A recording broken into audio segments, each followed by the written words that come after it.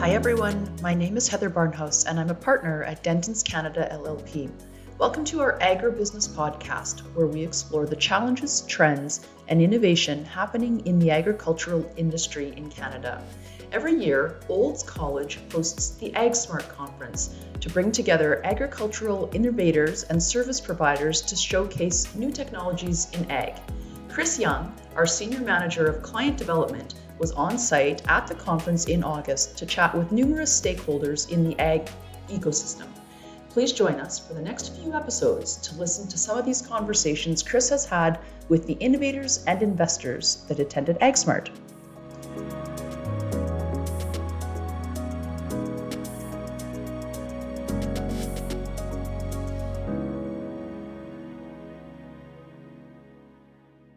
Well, welcome to AgSmart at the second day here at the AgSmart conference. I've got John Newtons from ATB joining today to talk a little about what's happening in the ag tech sector from ATB standpoint. But before we start, John, you want to give a bit of background about what you do at ATB? Sure, yeah, I head up agriculture at ATB, so the whole agriculture team, lending team at ATB, and take responsibility for sort of helping keep ATB guided, if you will, from a directional perspective as to what's happening in agriculture and what we need to do from an agriculture lending perspective to be in the know and help us move our business forward, but certainly most importantly help move our customers' businesses forward. Now, being obviously on the ground here in Alberta and ag being one of our largest industries, I'm sure ATB sees a lot that's going on in the ag sector. But if we focus a little bit on agriculture, innovation, and technology, from your perspective, what are you guys seeing? What are some of the trends that are coming out of this sector? That's a really broad question because there's a lot going on. I mean, and ag tech isn't new. Like ag tech's, been around for 20 plus years or more if you really go back and look at seed technology and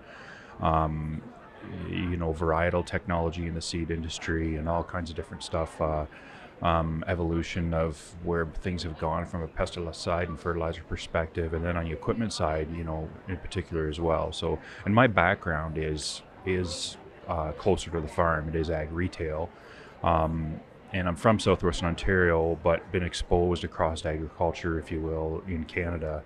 I ran one of the pesticide seed companies, one of the global companies for their Canadian group. So you see lots of innovation, going on around the world, but there's certainly opportunity and a lot coming from Western Canada and Alberta in particular. And the biggest thing I think is there's technology around equipment, application technologies. I mean, precision agriculture has been around a long time. And it's been probably more widely adopted, if you will, in the specialty crops sectors, or segments, I guess you would say. But and then across broadacre crops, as well, just depending on probably size and scale of operation and different things like that, land base, what the land looks like, what the soils are like across that land base and soil zones. So, I mean, that's continuing to evolve, I think. And then, and now, you look at what's happening around, spot spraying weeds, if you will, with these. I've seen some of those demos. So that's amazing as it relates to cropping, but, in the animal husbandry space as well, whether it's dairy or beef cattle or poultry sector, there's lots of opportunity, if you will, around technologies to help manage those businesses going forward too. And I think generally speaking, what we're seeing from an innovation perspective is it's all trying to move towards how do we capture data and make that data available to farm and ranch, or even in the processing space up and down the value chain, to make better decisions, right? For producing a better crop, growing a better animal, more productivity, gaining efficiencies to try and save some costs, if you will, around things. That essentially is, historically, farmers have learned, if you will, through trial and error, and made those decisions. Grandfather knew that piece of land back in that quarter, if you will, didn't produce quite as well as these Right. other areas, and would treat it slightly different. Well, now treating that differently is a technology driven decision, right? It's data driven. It's the data you've collected and how to apply more precise, if you will, decisions around those concepts. And I think we still have however, innovation's been around a while, but we still have a long way to go in terms of, we've been capturing a lot of data with sensor technologies, with soil sampling, with all kinds of different things. We're capturing all this data. The biggest thing, and I think challenge going forward, is how do you put that data, into a system that spits out those decisions and lets the farmer have some input into that as well in the process, but helps, if you will, make that decision, and in an integrated way, right? I think the big challenge right now is getting the data in, and someone doing that data analysis, because a data analyst doesn't exist necessarily on a farm and ranch, right?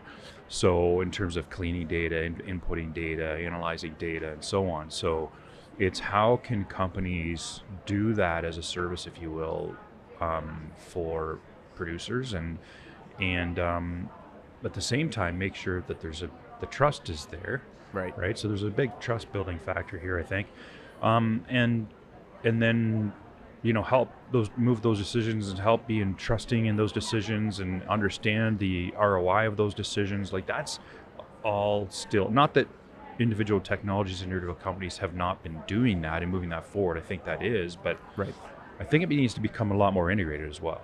For right? sure. So multiple systems, disparate systems that don't talk to each other, where there's data in multiple places that you're inputting, is not good either. So I think there's a lot of integration that we need to go through in terms of the data integration and the application technology perhaps as well, in order to help drive those decisions in a more holistic and meaningful way, if you will, across multiple opportunities on the farm or the ranch, or even downstream from a processing perspective or what have you. Makes sense. Let's put your lending hat on for a second here.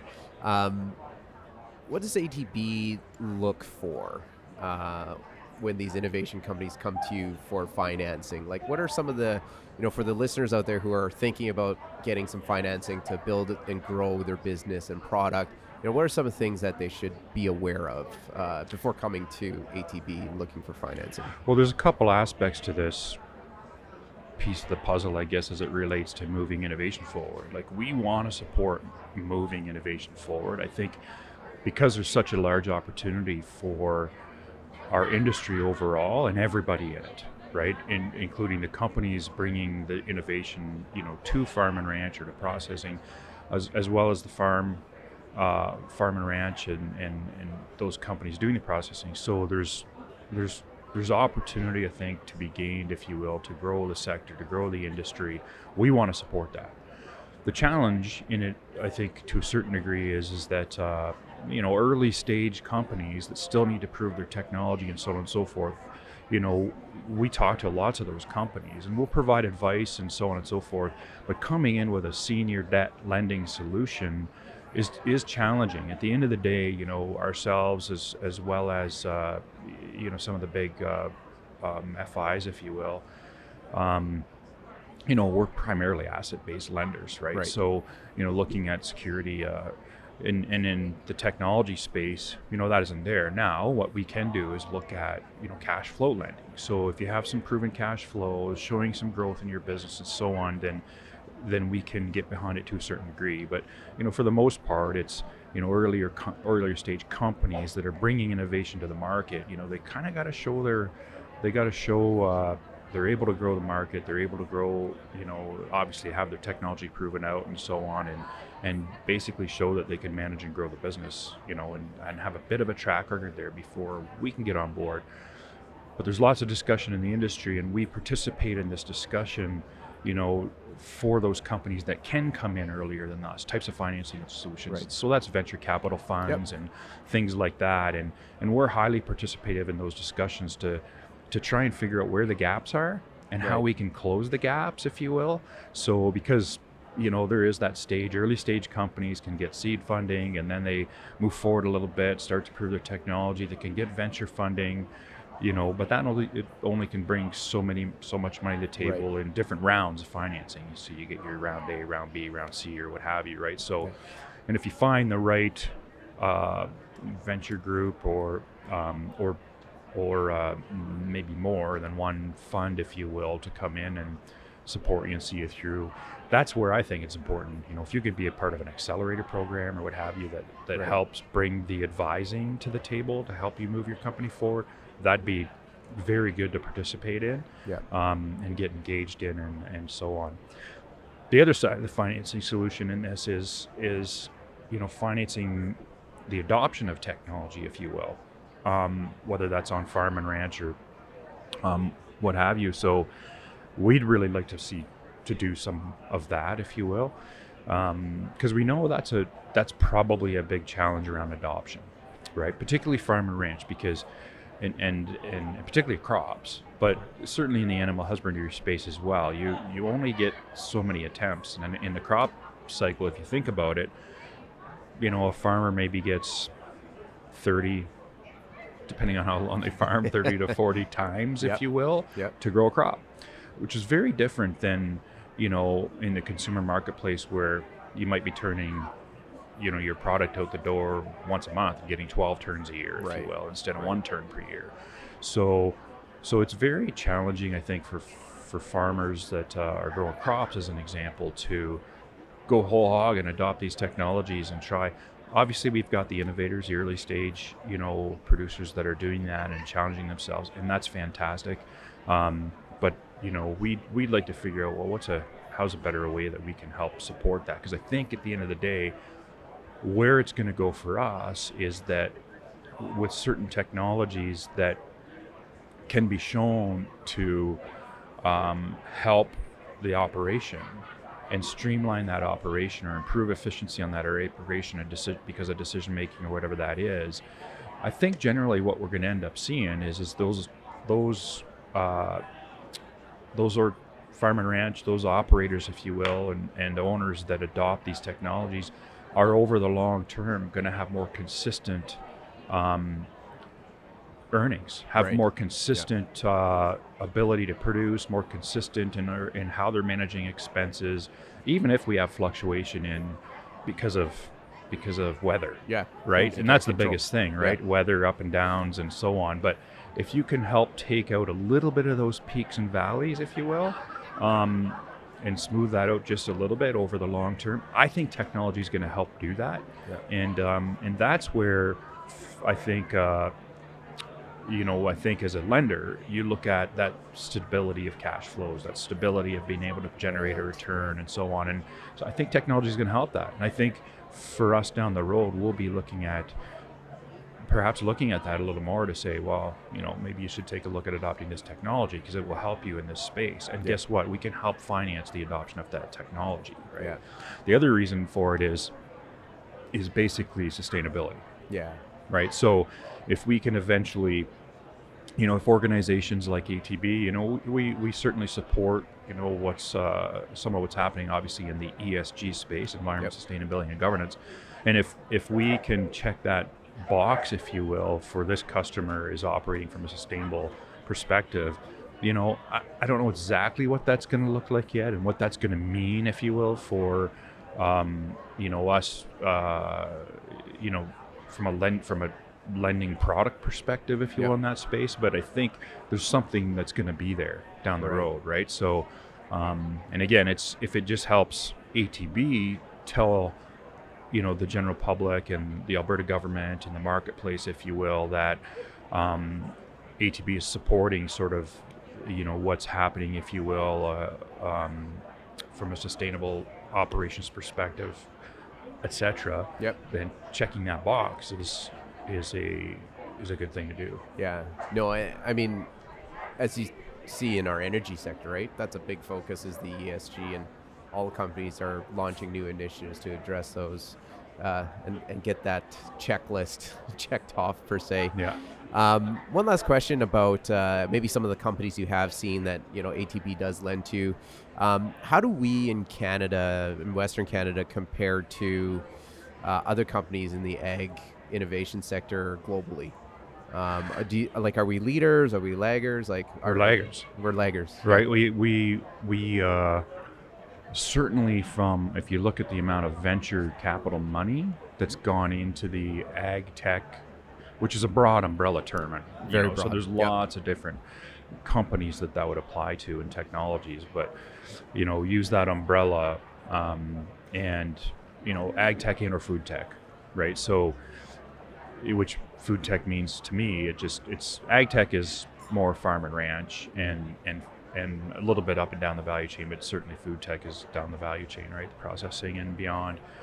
And I think, when you look at the amount of venture capital money that's flowed into this space and how much it's increased year over year for the last 10 to 15 years, it's significant now. And I can't quote the number off the top of my head, I forget, but it's, multiple billions. And Canada gets a small percentage of that, very small, and not our weight, right? We're not carrying that weight relative to the production we have, right? So, we're the fourth or fifth largest exporter in the world, if you will, of agricultural products, and that you would think, okay, well, maybe we should be the fourth or fifth, if you will, in the amount of innovation capital we are pulling into companies that are innovating in our space, and that's not happening, right? So now there's a move afoot. There's lots of attention being paid to this. There are venture capital funds. We've had more venture capital funds, Canadian-based ones now than we ever have, and we've got a couple of new ones coming on board right now that I know of, and we have companies that are starting accelerators, if you will, in this space right here in Alberta, and there to support these types of companies going forward. But essentially, we need to bring the ideas forward, and create companies out of these ideas and try and move those technologies forward. And the support is there for that to happen. I think what happens a lot in Canada, and has probably for 20, 30 years, if not longer, is you have, someone, whether it's at a farm level or what have you, tinkering with innovation, if you will, produce, an interesting piece of equipment or an interesting idea around how they're going to do this or do that, and it stops there. They do it on their own farm, or they might do it, and have a few neighbors, if you will, that kind of they sell some stuff to, but don't look at how to expand that beyond local. Right. And I think there's a huge opportunity for that to occur in Canada, to take it.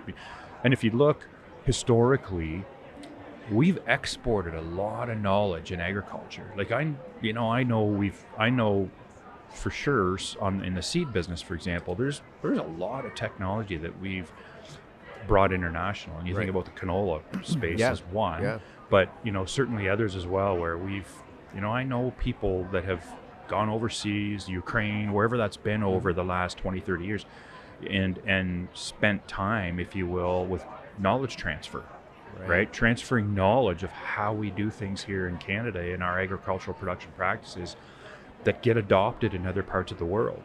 And we probably haven't capitalized on that the way we should. Right. And I think that's where the opportunity lies, is how do we capitalize on that in a way that's gonna work, right? And I know there's probably not an answer to this, which is why we're talking about this right now, but what do you think is the roadblock, I guess? And you mentioned the farmer that tinkers with some innovation, but then they just stop. They don't, is this a mindset, or is it just we're not out there enough sharing that we have the resources to help you take that now from paper napkin to commercialization? Well, I think it's a bit of both. I think it's maybe just, Canadians are nice. You know what I mean? I think that's part of it, which is maybe mindset, right? Yep. About, really just kind of, I guess, being complacent in terms of understanding that this technology might have a fit in other parts of the world, rather than just on my own farm or locally. So I think there is that. And then maybe it's just, absolutely, then the knowledge of the fact that there is support and there is opportunities and things like that to do things right. But very different culturally, I think, obviously, than our neighbors to the south, where a lot of that happens, right? There's a lot of that innovation that's just someone gets an idea and goes, oh, I'm going to make a company, I'm going to try and sell this around the world, right? Or certainly around the US. And then they do it. yeah. And there's tons of support there for it to happen too. Yeah. Particularly in that venture capital and seed capital space, if you will, as well. Yeah, for sure. All right. Well, John, thank you so much for taking time out of your busy schedule to join us here at AgSmart. Good luck for the rest of the show. And thanks for sharing your insights on this with us. For sure. Anytime. Thanks a lot. Okay, take care.